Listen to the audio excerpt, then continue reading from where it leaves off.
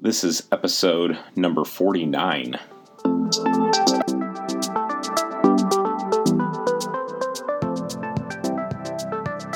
Welcome to the Goal Achievement Podcast. Thank you so much for joining me. I hope you're all doing very well. Before we get much further into the episode, I just wanted to mention that Mary Oliver passed away yesterday, and if you're not familiar with her or with her name, she is a writer and a poet, and I've never read anything of hers at all. I think I probably will at this point, but she's the person who said, and I was just searching for quotes one day to come across this, but she came up with the quote, "Tell me, what is it you plan to do with your one wild and precious life?" And I just love that quote. I just think it's incredible. I just think it's like the perfect quote. And I don't know. I love her because of that quote. So I've thought a ton about that quote. Tell me, what is it you plan to do with your one wild and precious life? So strongly encourage you to think through that. And if you never have, and just think through it. You know, what is it you plan to do with your one wild and precious life? So rest in peace, Mary Oliver. All right, let's dig in. So if this is your first time listening to the podcast, my name's Matt East. I'm your host, and this show is all about helping you to find clarity, design a plan, and most importantly, achieve your goals. If you want to learn more about me or about the podcast, you can visit the website. That's at matt-east.com, and there are a lot of free resources for you there right now, and you can even schedule a free 30-minute coaching call with me there. And of course, you can listen to all the episodes of the podcast, and I encourage you to dig in. So go check that out, matt-east.com. And on today's episode, so we have another interview, and this one is with Dr. Bere Blissenbach, and she is a coach from the website workyoulovecoach.com. I met Bere. She's also a coach.me, coach like me, and she's amazing. She lives in the U.S. now, but she has worked in 6 different countries on 3 different continents, which that's amazing. And I mean, that'd be amazing to travel to 3 continents. She's worked on 3 continents, so absolutely fascinated by her. I think you guys will really enjoy this interview. She's a former really high-end attorney turned coach, so she now helps clients from all over the world connect to their passion and purpose. And if that's something you're thinking through, definitely connect with she goes by Bere, so Coach Bere. And as I mentioned, she and I connected through coach.me, so she's a digital coach, and if you're interested in trying out that service through trying out digital coaching, you can use the promo code Matt East Week. It's all one word, Matt East Week, and get a free week of coaching. Try it out, man. Definitely try it out. It's awesome. I use it. I've recommended it to like all my friends at this point. They're using it, and everybody likes it way more than they would have imagined. And or I shouldn't say like it way more. It works way better than they would have ever imagined. It's all built around building a habit, and it works. So give it a shot. It's really, really, really good. So, all right, let's dig in to the interview with Bere. I think you guys are going to really like her, and everybody have a great weekend. Welcome to the podcast, Bere. Thank you so much for joining me. How are you doing? I'm doing really well and really happy to be here with you, Matt, and your listeners. Good. I like the content on your website. I was digging into it, and there's some great stuff on there. And one thing really stuck out to me, and that was that you talk about the elephant in the room, which is the money or meaning dilemma. So the thing that so many people are kind of fighting in our culture is, choosing between the safe job, which is kind of financially secure, but maybe unfulfilling work. And then on the other side of that, maybe pursuing work they love, but maybe not such financially, fulfilling. And you talk a lot about trying to solve that gap. Yeah, I do. Just feels like it's currently such a huge issue. I don't think it necessarily was in previous times. Yeah. Just because once you get to a certain level of well-being in a culture, all these questions about meaning just become more acute. Yeah. You find that you have a lot of clients that come to you that are trying to find more fulfilling and meaning work? Yeah, I think so. So typically their life is actually quite good, mm-hmm. but it's just not really what they want to do. And there are all these questions: am I on the right path? Do I really want to be doing this 20, 30, 40 years from now? And the answer is typically no. And so I think that's just something that a lot of people nowadays struggle with. Mm-hmm. If somebody's struggling with that, is there anything you would suggest that they can do on their own to kind of figure some of that out? Or is it mostly like trying to work with somebody and you'd have to really dig in with them? Well, I think there's definitely things people can do on their own. Like, for instance, just starting a blog and exploring topics they're interested in. And that can be a way of exploring topics while also having an audience, because I think often what happens when people think about their passion and their purpose, it's often in their heads. And our purpose, it doesn't live just in our heads, it lives in the world. So we need to do something that impacts some people in some way. And that's why I think, for instance, having a blog or they could also just start a podcast and talk about things that interest them. Mm-hmm. And then through that, it kind of clarifies a bit more what they really want to work on. If there's interest on the other side, it just really helps. No, that makes complete sense.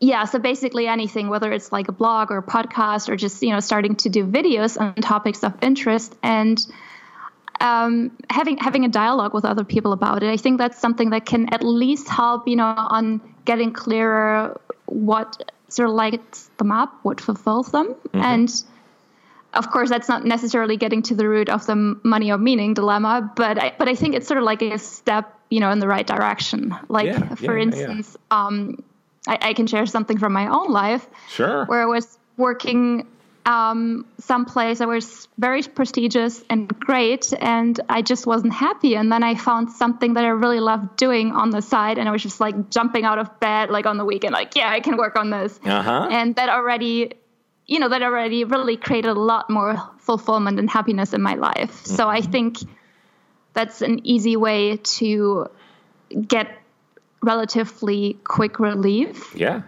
And is that when you were making the transition from being an attorney? Yeah. Okay. Yeah. I had been struggling with that question for a long time, actually. Mm-hmm. So in Germany, becoming a lawyer is just a never-ending process, pretty much. Sure. So, you go to university for 4 or 5 years. I was a year in Spain where I also studied law. And then you have your first exam, which is super tough. And then after that, you have another 2 years. And then you have another exam, which is also super tough. Yeah. So, so I had multiple, chances even before I was working as a lawyer to kind of question myself. And what I also find interesting now is, after I made that transition, it's all been coming back in a way. I've been connecting with people who I had connected with them before, but people who are really trying to do something new in the field of law. Oh, yeah? Yeah. And so that's something. Then often, with my clients, I can actually refer to something I've been doing as a lawyer, because I maybe have some expertise of, this is probably what your attorney's thinking right now. like maybe they have a conflict at work and they need to talk to their attorney, and then they feel, I see. Yeah. And I mean, something I see a lot with like the meaning versus money dilemma is, and I'm interested if you've ever if you've ever had a client that I guess has experienced this. So I'll work with people that are struggling with that exact dilemma, and so they'll be like hating their day job, okay, but they can't really quit it. They could move jobs, but for whatever reason, sometimes I'll suggest that like they go ahead and pursue like a side hustle or their passion, but keep their like primary job, but start to like fire up their whatever their kind of more passionate pursuit is. And a lot of times, I spoke with somebody today that dealt with this. Their like frustration with their day job kind of simmers down. And I'm sure it's for a lot of reasons, but it's like once they start following what they want to do, they like kind of feel less less animosity towards their actual day job. Does that make sense? Oh yeah, totally. That's exactly what I'm experiencing myself too. When I give that same advice to people, I think there's just something about. I think before they pursue their passion on the side, they sort of like feel stuck. And then once they start moving ahead, it's already in the right direction. Yeah. And then suddenly your boring job becomes this interest-free business loan, right? That's giving you stability. Yeah. And if something like frustrates you at work that maybe would have prior to you firing up like your passion thing, like it would like eat at you and frustrate you. And then once you've done that, you're just like, who cares? Like I'm going to get to work on, that thing that I actually really care about tonight, and I could really care less. So it doesn't just like eat at you all night long because you just don't really care that much anymore. Like not in a bad way, don't care. You're just like not going to let it like destroy your life. Yeah, I think so. Yeah, I think that's why it's such a good, advice to start something on the side and not just take the leap and see what happens. So are you you're in the United States now, right? Like I am, yes. Okay. Mm-hmm. And so how did that come to be? Like, so you mentioned Germany and now you're here. So like, take me through that a little bit. How did you get here? And yeah. So first of all, it really wasn't planned. So this whole thing about, life is what happens while you're busy making other plans. That was definitely true in my case. Okay. So basically, I've always felt a bit like a global citizen. So I really liked being in other places. I mentioned that I spent some time in Spain. I went to high school for a year in Canada. I was in Vietnam. And what happened, what eventually brought me to the U.S. is that I met my husband, and we're for quite a while living on different continents, and long distance relationships can just be really tough in my experience. Oh yeah. Especially we then had some added challenges because I had a really challenging workload, and it was always, because of the nature of what we were doing, it was always very like last minute. Like sometimes I wouldn't know, will I have time then, Yes. Yeah, I could see that. And on the other hand, my husband's a federal employee, so he needs to have this long plan in advance to kind of set up meetings and so on. So it was just very challenging to actually spend time together. And at some point, the question was, so what are we going to do about this? And eventually, we decided that I'll move, and that will, make that work. So that's how I. Where did you guys meet? Did you already say that? Where did you meet? No, so we're already in the same circle of people. Okay. But it was, like all online or like on phone calls and so on and so forth. And I often like to tell this story. So basically, the first time I was on a group phone call with him, he started talking, and I really literally had to put the phone down because his voice, I just couldn't take it. It's really, and that's funny. He knows it, and we're like joking about it. So that's why I'm sort of like saying this thing of like your soulmate may actually not be your type, or it doesn't have to be love at first sight or something like that. Yeah, that's funny. So just sort of like people who get a strong reaction, out of you. Yeah, that's funny. So we had been, like talking from time to time as friends. And then he was teaching a course in Finland, actually, at that time. And I was living in Berlin. So he was sort of like, hey, how about I come to Berlin and you can show me the city? And so we met, and that's how we, got together and started exploring if we want to be in a relationship. Okay, interesting. So how many languages do you speak? Well, I mean, it depends on how you define speaking. So my first foreign language was English. Obviously, I speak German.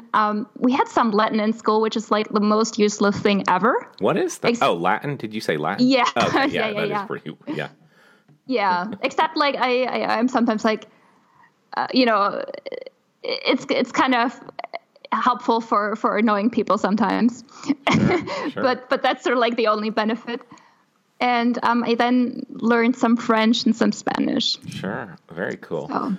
So how's the transition? So how long ago did you start coaching?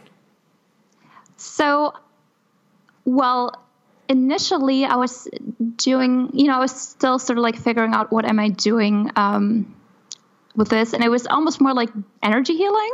Okay. That's and I then shifted over to coaching. Okay. So the first time I really started exploring, really doing something and setting up a business, that would have been like 5 years ago. But I really started my business, 3 years ago when I came over to the U.S. And yeah. So what was up with the energy healing? Like stones or like what type of energy healing? Yeah. So I got trained in something that's called infinity healing. Okay. What's that? Well, it's the person who created it describes it as Reiki on steroids. Okay, I'm familiar with Reiki. Okay. Yeah. So, I was just sort of like, experimenting with it. It was basically the one thing that got me started. Because I think sometimes you just need something to get you started and, to experiment. And then later on, it sort of like crystallizes and becomes clearer. So for me, at some point, it became clear that I'd like to do something that's a bit more, I don't want to say mainstream friendly, but something that feels like it's easier to talk to people about. Sure. And also that's more likely to have an impact, because I think energy healing is amazing and great.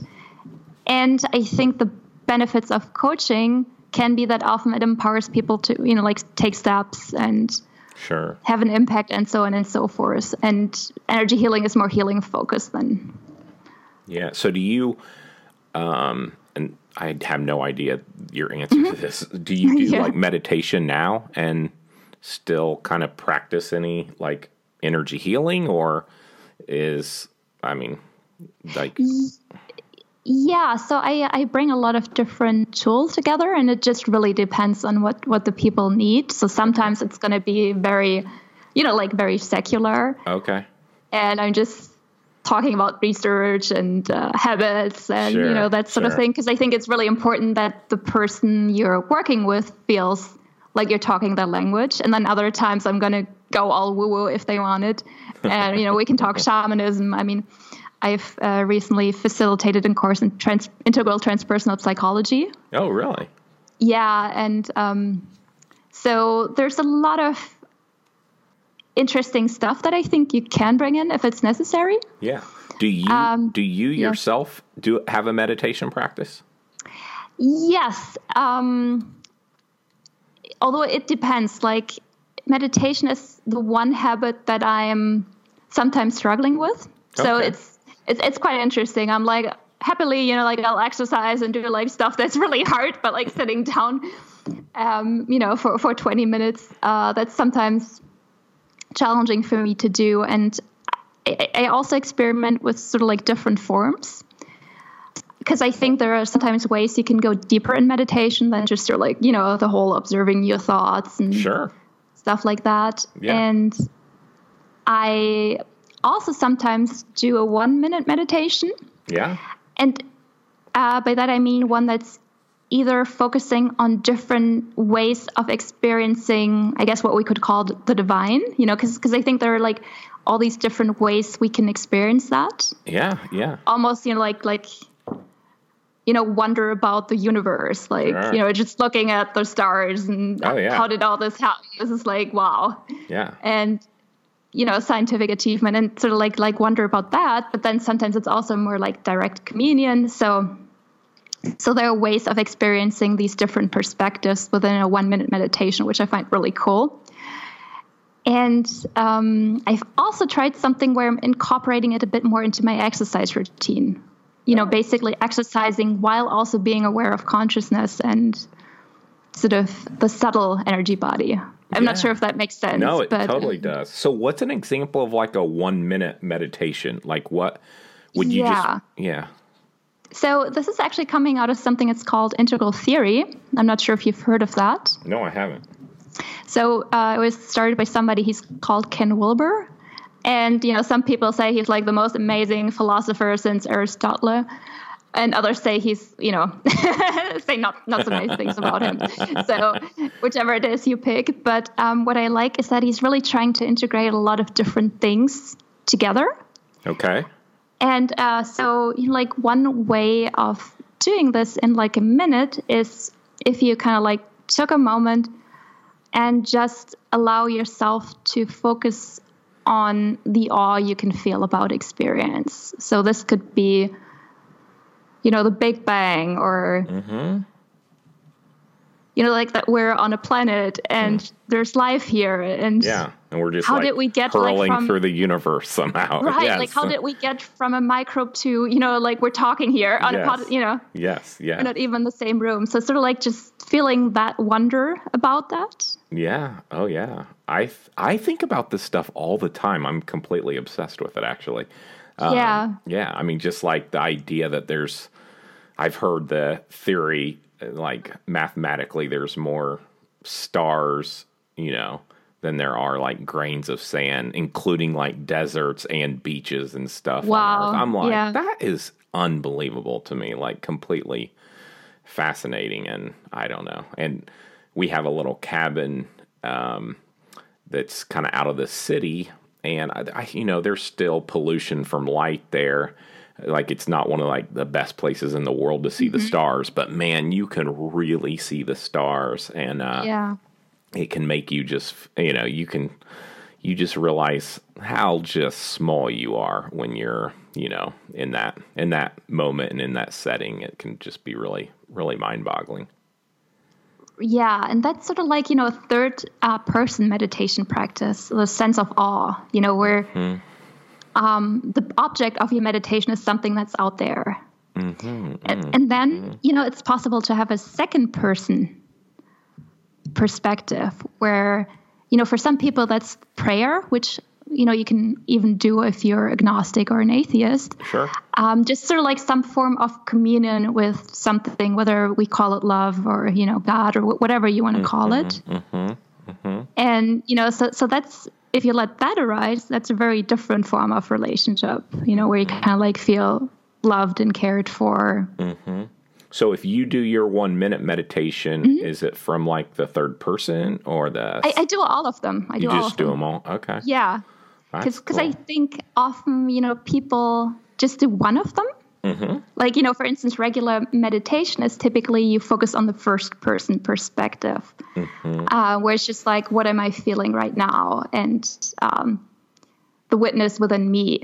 And then like people who pray, it's typically just sort of like second person perspective, but it's really about integrating all of them because they're all, like valid expressions of how we can see the world. Yeah. That's awesome. That's really, thanks for sharing that. That's awesome. So do you coach meditation on like coach.me or no? No, I actually don't. No, I'm a productivity coach. Okay. Is that all you coach, productivity? Like setting priorities or what is it? On Coach Me, that's all I coach. Okay. Just because I think the setting daily priorities is just so helpful for basically everything else. Yep. And so I think it's a really good habit to start from. Yeah, I actually just removed everything else from my profile on there because I'm like, my whole theory in coaching is to get very clear on what you want first and then develop a plan and then start to take action and work towards it. And setting priorities just aligns absolutely perfect with that because, you've got to get clear on what you're going to try to do that day. And it just aligns perfectly with what I kind of preach. And, I was doing like going to the gym daily just because I go to the gym daily. But I'm like, that's not really not my jam as far as a coach. So I scaled it back and just pulled back to, and I just wanted it to be like perfectly in line with what I do with my broader coaching. Because I'm not like coaching a ton on Coach.me. I'm getting the majority of my clients through my regular website. And I don't know, kind of interesting. Yeah, I mean, that's interesting. I checked out your profile. It must have been yesterday. So, and you still have the other things on. So. Oh yeah, I don't. Nope, I pulled it off today. I literally did it today. Cool. Yeah, but I was just like, I'm gonna pull this stuff off of here, and I just did that. Just did it today. Like, I don't know, 2 hours ago. I did a recording earlier with Aaron Kent. He's a new coach on Coach.me. How long have you been on that platform? About a year. Okay. It's gone pretty good. Yeah. Yeah. I mean, it's interesting to see. Of course, there's sort of like a learning curve, with the whole digital coaching thing. I feel like some things went easier just because I had coaching experience in other things before, like this whole, what if people don't respond to me or, stuff that new coaches struggle with. And it feels like even though my coaching had been in a different area, it was easier to make that transition. Okay. Yeah. I don't know if that's, sorry. The majority of your clients, I'm sorry I interrupt so much. I'm just curious. So the majority of your clients come through your website too today? Yeah. Yeah. Okay. Yeah, I would say that. Yeah. That's cool. I really like having both as an option because just the price point. I mean, my coaching is way more expensive than what I'm able to offer on Coach.me, as I think most everybody's is. And so it does, I do a free 30-minute call with anyone, and I like to be able to offer them, a less expensive option, which the digital coaching is that way. So yeah, it works out really nice. Let me ask you this. So like, I've never asked this question. What do you wish you would have had known about coaching before you got started, like that now? Okay, I need to think a moment. Or maybe there's nothing. I don't know. Maybe you had I don't know how I'd answer that question, actually. And there's always a rule that you shouldn't ask a question if you couldn't answer it yourself. And I don't know if I could answer that. Yeah. So, I mean, one thing that occurred to me, and I'm not sure that's even like the answer to your question, is that I don't really like the word coach. Okay. I don't either, really. That's interesting. Yeah. I was thinking, like I actually see myself more as a guide. Mm-hmm. Because I was playing around with all these words like, teacher, but that's, it's different. If I teach a law class, that's very different than, like what we're doing here. Yeah. And then facilitator, okay, perhaps. So it feels to me like guide actually reflects it the best. Mm-hmm. Mm-hmm. No, I think but I guess that's not really something that I needed to know before starting to coach. I think actually I'm fine with it because I feel like it's all part of the journey. Mm-hmm. So I think there's lots of mistakes I made and, probably still make. Mm-hmm. But it just feels like it's part of the journey. So I think, knowing it in advance would have kind of like taken the fun out of the learning experience.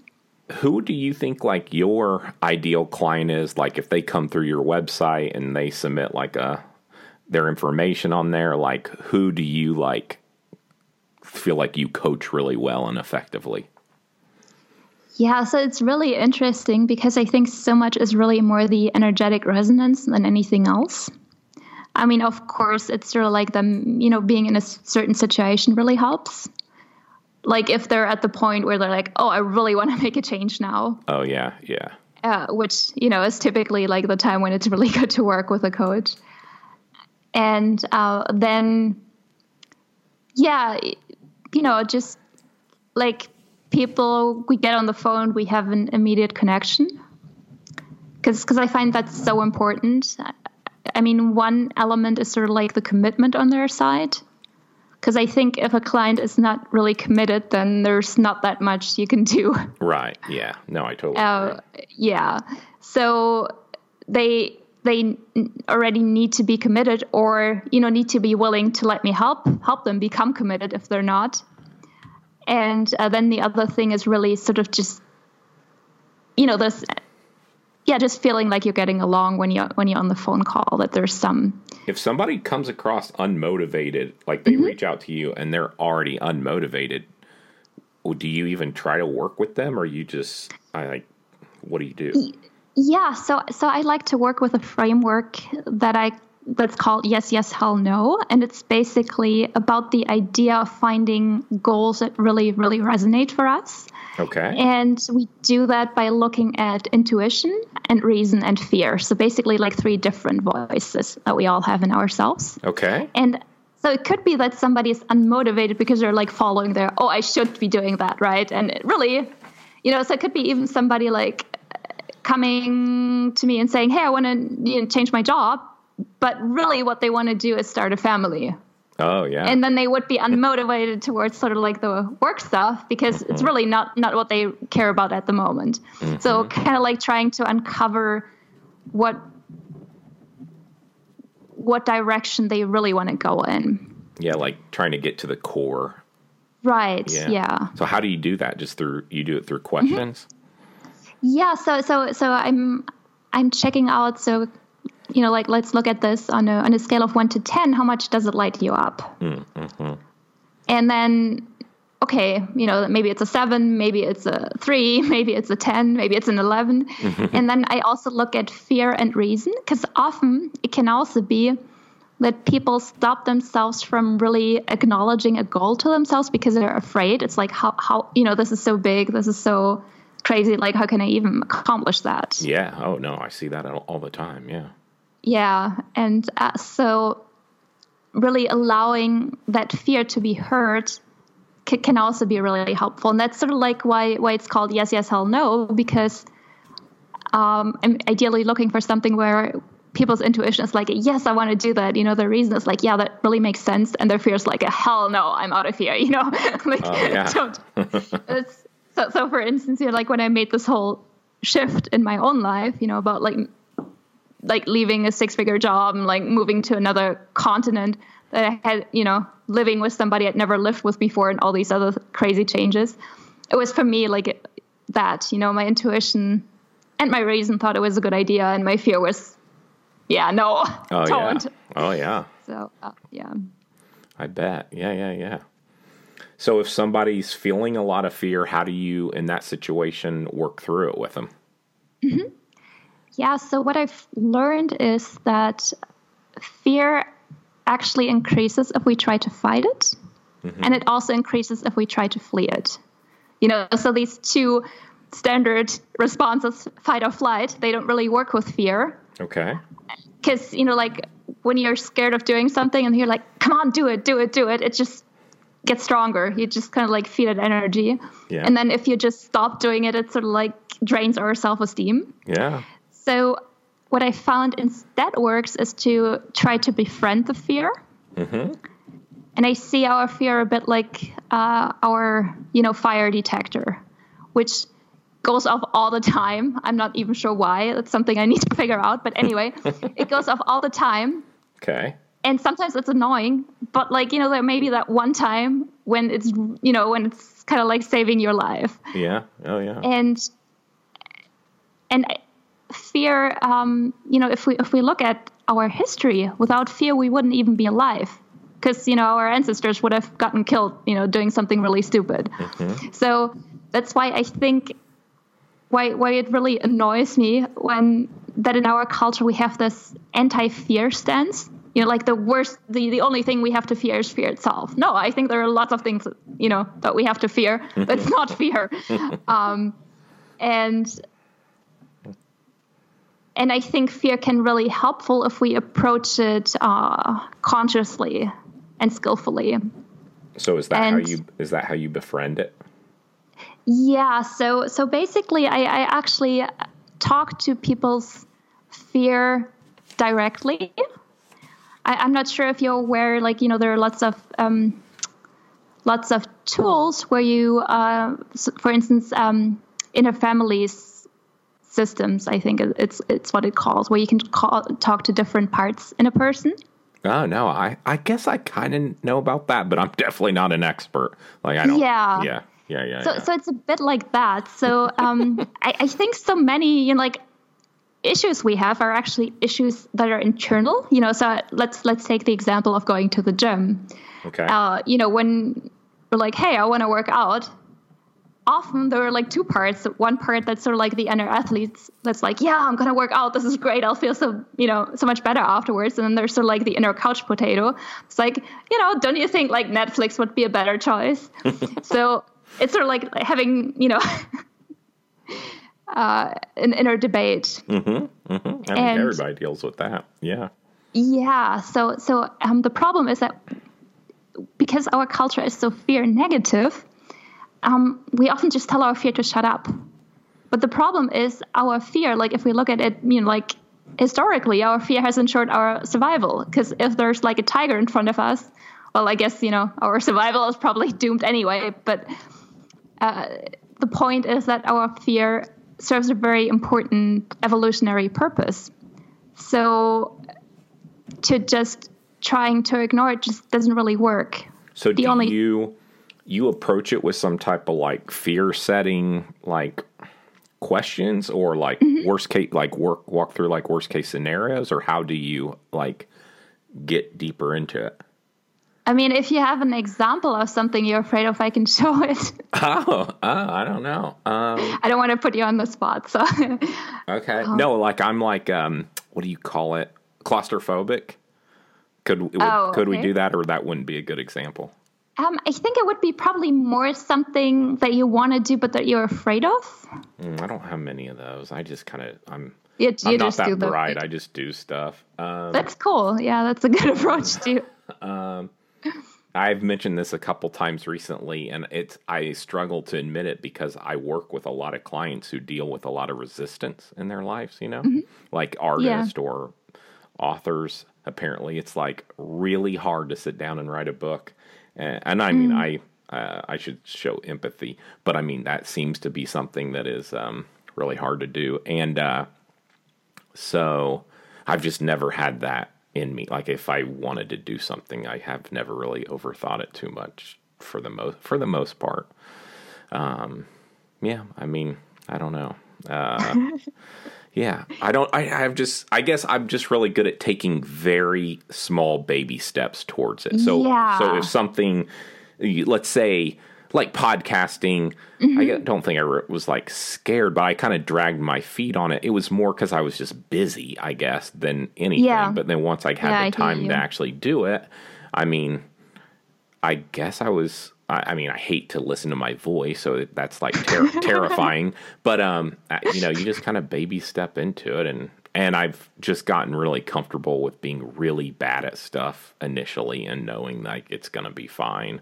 And nobody cares. I mean, I mention this all the time in my podcast, and people push back, but I'm for the most part, nobody cares what you're working on.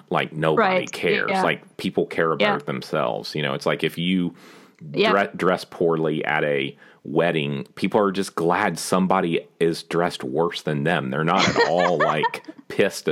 They're not at all mad at you. They're just oh yeah, I'm glad Matt didn't wear a tie.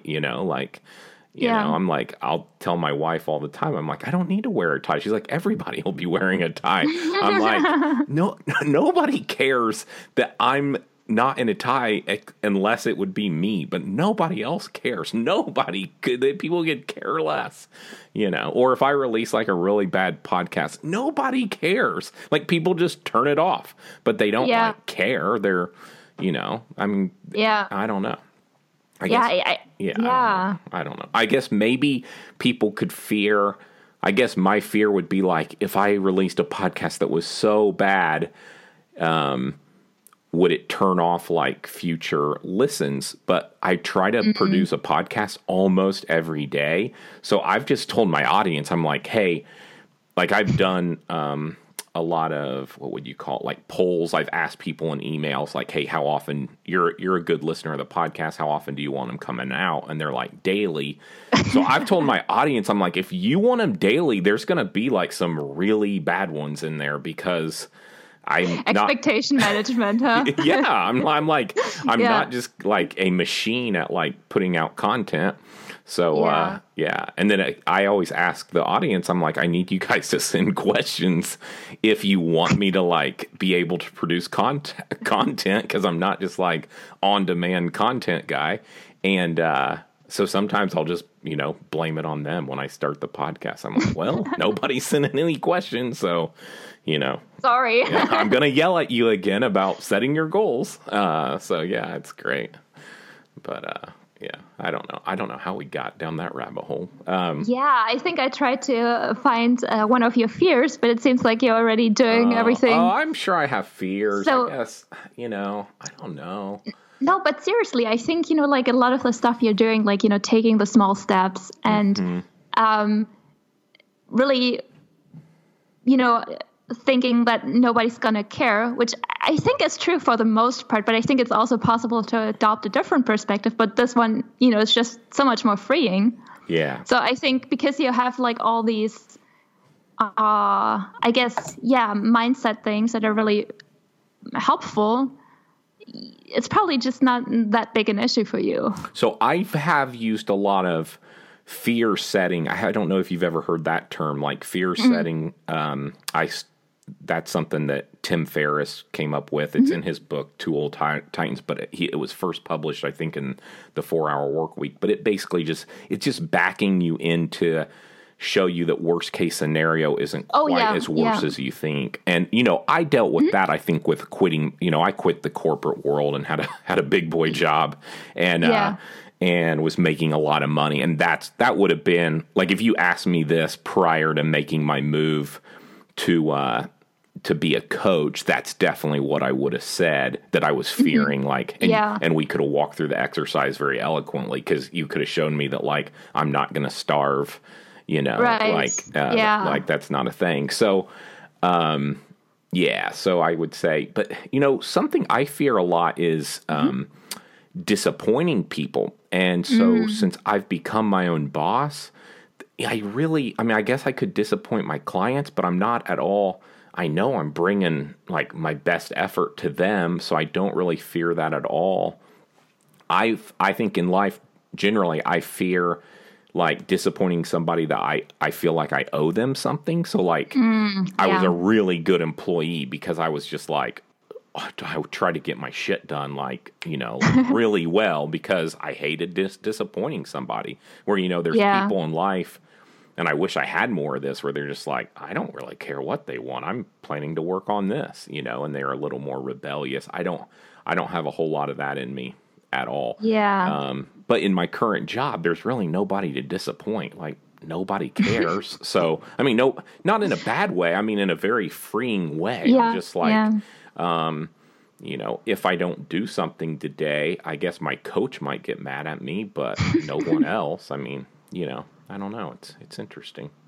It's very interesting. Yeah. Yeah. Let me ask you this. So, switching things up a little bit, what mistakes do you think people make when working towards their goals? Like if you see, sometimes if you're watching somebody try to do something, is there something common that you see them kind of not doing well? So I think it's often this all or nothing attitude that people fall into. So, either I'm going to start my 7-figure empire like within the next half year, or, I might just as well stay on the couch. So basically setting the goals too high or not breaking it down into smaller chunks. than focusing so much on the outcome and not enough on the process. Yeah, that's really good. Because ultimately, we can control the outcome perhaps to some extent, but not completely. In the process, we can mostly control. Mm-hmm. So another thing is sometimes people just still like picking arbitrary goals. Mm-hmm. Yeah. You're like, hey, why don't I publish a book? Mm-hmm. Even though I'm not really sure why I want to do that. And it's really like a different desire that's underneath that. Yeah. So basically it could be like going for the wrong goal or going for a goal that's not right sized. Yeah, totally agree with you. Yeah. Then, like the part that you said about taking small steps, I think that's so important. So, like in contrast, if your steps are too big, it just becomes really, really hard to do something. Mm-hmm. Mm-hmm. Yeah, it's interesting because in my gut feeling, so I'm building this coaching business and that's what I do every day. And it's hard to think, or it's not, my instincts don't fall in line with like that's a habit I'm building, but it's absolutely all habit based. You know what I'm saying? So it's like weird that building a business would be all habit based, but it totally ties into like what you do all day, every day. You're either going to, in 5 years, you're either going to have a thriving business or you're not. Like, and it's all tied to your habits much more than I think I probably originally. I would have argued that like 2 years ago, that maybe there was other stuff involved, but it's just like, there's, I think that the Coach.me stuff has really shown me that. And then I mentioned the book all the time, Atomic Habits, on here by James Clear. And that really reiterates that, it's all very much habit based. And I've just really started to adopt that. I think more than, I don't know. It's just, I totally agree with it at this point that if you really want to make some changes, you've got to change, what you're doing every day has to change. Like there's really that's it. Yeah. Although I actually would say it's maybe more, in many cases, more of a practice than a habit. And the way it would, because it feels like habit, it just feels so... That's like brushing your teeth. Yeah. Like I agree with that. Smoking habit, but it's more like, no, we have a meditation practice, not like a meditation habit, so. Yes. Yeah. But it's like, it is kind of, so for my, for like my business, I get basically all my leads through the podcast. People hear me and then they're just like, okay, Matt seems approachable and somebody I might want to chat with. So,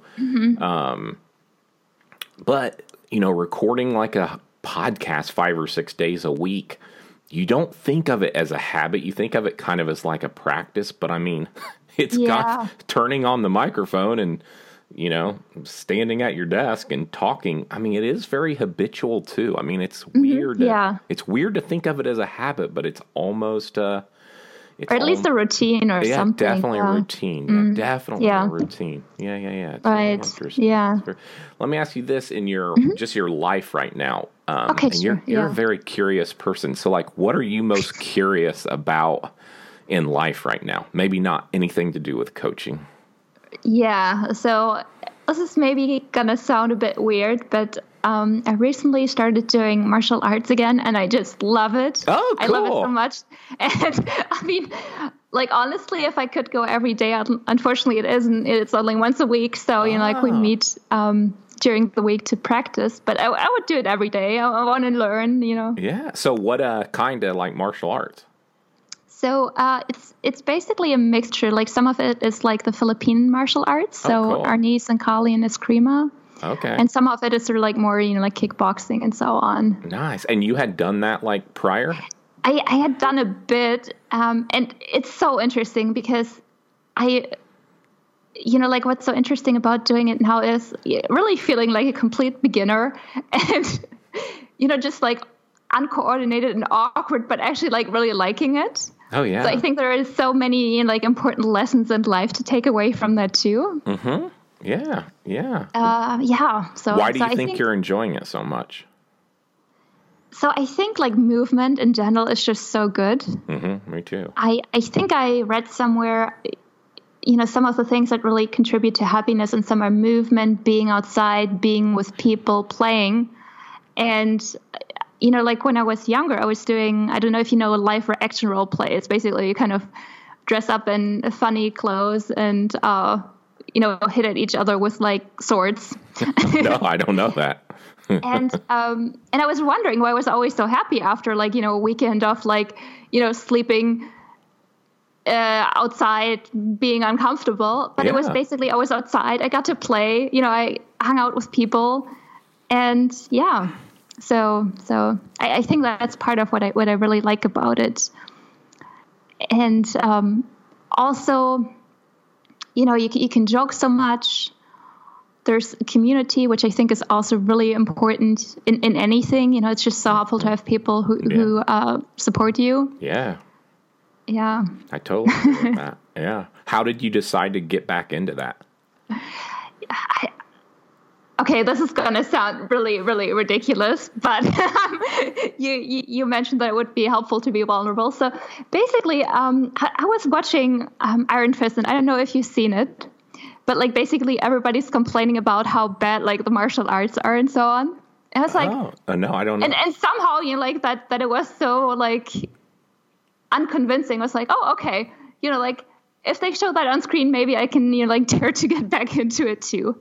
Oh, okay. I gotcha. Yeah, that's it was interesting. Yeah, that's cool. How long ago was it? Like when you practiced last, prior to like 10 years ago or something. Oh, okay. Yeah, that's interesting. And how long have you been back into it? Oh, really, like literally, like a couple of weeks. Okay. Is your body like sore after your sessions? I'm in pretty good shape because I exercise a lot. Okay. But like it's so interesting because it's actually more like my brain that just completely hangs itself up. Okay. It's like if you have like two different sticks and you kind of like need to coordinate, then I'm like, I don't even know what's going on. Yeah. So it's sometimes actually even more of a mind exercise than body, which I find really interesting. Oh yeah, that's amazing. Yeah. Yeah. What type of exercise do you do like typically? Yeah, so these days I do stuff at home. I just find that so much more convenient than like going to the gym, and I have some dumbbells. Okay. The last couple, like 2 months or so, I've been doing body weight stuff. Before I've been working quite a bit with dumbbells. But then like my, like I kind of like felt my muscles were getting too big. So that now that I've done body weight stuff, they're like, they've shrunk again. Now I want to start with dumbbells again. So it's like just trying to figure out, like how I feel best. That's funny. Yeah. Yeah. Do you, this is a totally bizarre question. Do you drink alcohol at all? Actually, almost never. Like, I just don't, it wasn't even like a deliberate decision, but it's just over the years, I just drank less and less. And now it's basically like, honestly, like on New Year's, I had like one sip of like, champagne. Okay, that's good. Okay. Yeah, it just feels like my body doesn't really tolerate it that well anymore. Sure. Yeah, I don't know. Yeah. No, that's smart. So, okay, like last question here. Okay, sure. What advice would you have or would you give to like a smart, driven college student who's about to enter the real world? So they're coming out of college and they're about to enter the real world. Any advice for them? Yeah, definitely. Like, I think the most important thing is to not get caught in golden handcuffs. So really to start saving right away if you can. That's great and advice. And to not, because often it's sort of like you got your first job and you earn a lot of money. It's like, oh, okay, I'll just, spend it on stuff. But really keeping the lifestyle relatively similar and starting to save money is just going to give you so much more freedom down the road. Mm-hmm. Totally agree with that, by the way. Yeah. I completely agree with that. Yeah. Yeah. And even like aggressively paying off that debt so that you have much more freedom if you're coming out of college with debt, man, get it cleaned up so that you don't feel beholden to your stupid job that you want to leave 2 years after you start, and don't get that big fat car payment or anything. Just keep living modestly. Yeah, totally agree with that. Anything else? I think, and I mean, I think just seeing if there's something that you can really take away from where you're working, because, it's easy to be like negative about things, but I think there's so many things you can learn. Like, for instance, if you're working in an environment that's very, like high pace or like fast paced and where there are lots of demands on you, I think it's so great for really developing that muscle of, hey, I can actually do that. Like I may not like to work like 20-hour days, but I can do it if I have to. And so I think just sort of like seeing if there's also a positive side of it without getting necessarily caught up in the whole cycle of, oh, I need to, have this particular type of job to feel like an acceptable member of society. But just there's also often so much positive that you can kind of like take away so much positive. Yeah. No, I agree with that. What advice do you think they're like typically getting that they should ignore? Oh, geez. I'm actually not sure. Nothing comes to mind? Well, I think, maybe this advice, if you're just working hard, you're going to be rewarded. Because I don't think that's really how life, I'm not sure if it ever worked that way, but I don't think it's working like that now. So I think it's also really important to kind of, even if you have a seemingly safe job, to also build your CV so that you would be competitive if you had to leave. And not assuming that you're going to be in the same place, like 10 years from now, because most likely you won't be. Yeah. And it's, I agree with that. I'd add that, I don't think a lot of people coming out of college realize, like, if you go work for a company, it's way less about like the hours you're working. It's really about like the actual value you're bringing to the workplace and trying to figure out where you can bring the most value and why you're valuable and trying to, I don't know. I mean, I don't know. It's interesting. It's good. You were really good on this podcast, by the way, Bere. You did absolutely wonderful. I am really glad I had you on. You shared some awesome insights. Thank you. Yeah, thanks so much for having me. And I'm going to say it one more time. I will have already mentioned this in the opening, but your website is workyoulovecoach.com, right? Yeah, it is. Yeah. And it's all spelled out. So it's work and then youlovecoach.com. And is that the best place? You have some pretty cool, like free downloads on your website. So an essential guide to work you love and kind of a mini meditation and stress relief audio, right? Yeah, that would be the best place so they can find it. There's a little link page that's called Gift, so they can find it there. And you think the website's the best place for people to hunt you down at? Sure. I mean, I can also give some social media links. And we can, maybe put them somewhere in the description. I'll share those in the show notes. So I see I've got your LinkedIn, your Twitter, Pinterest, and Facebook from your website, and I'll make sure those are in the show notes to the episode. And anything else you want to share before I let you go? Thank you for having me, and thanks for listening. And it's great. You're very welcome. So thanks for coming on. And so to the audience out there, thank you so much for listening. I really appreciate it. And I am planning to record a show tomorrow. So hang in there, and we will chat then. So thanks again, Bere. Thank you, Matt. Okay, bye-bye. Bye-bye.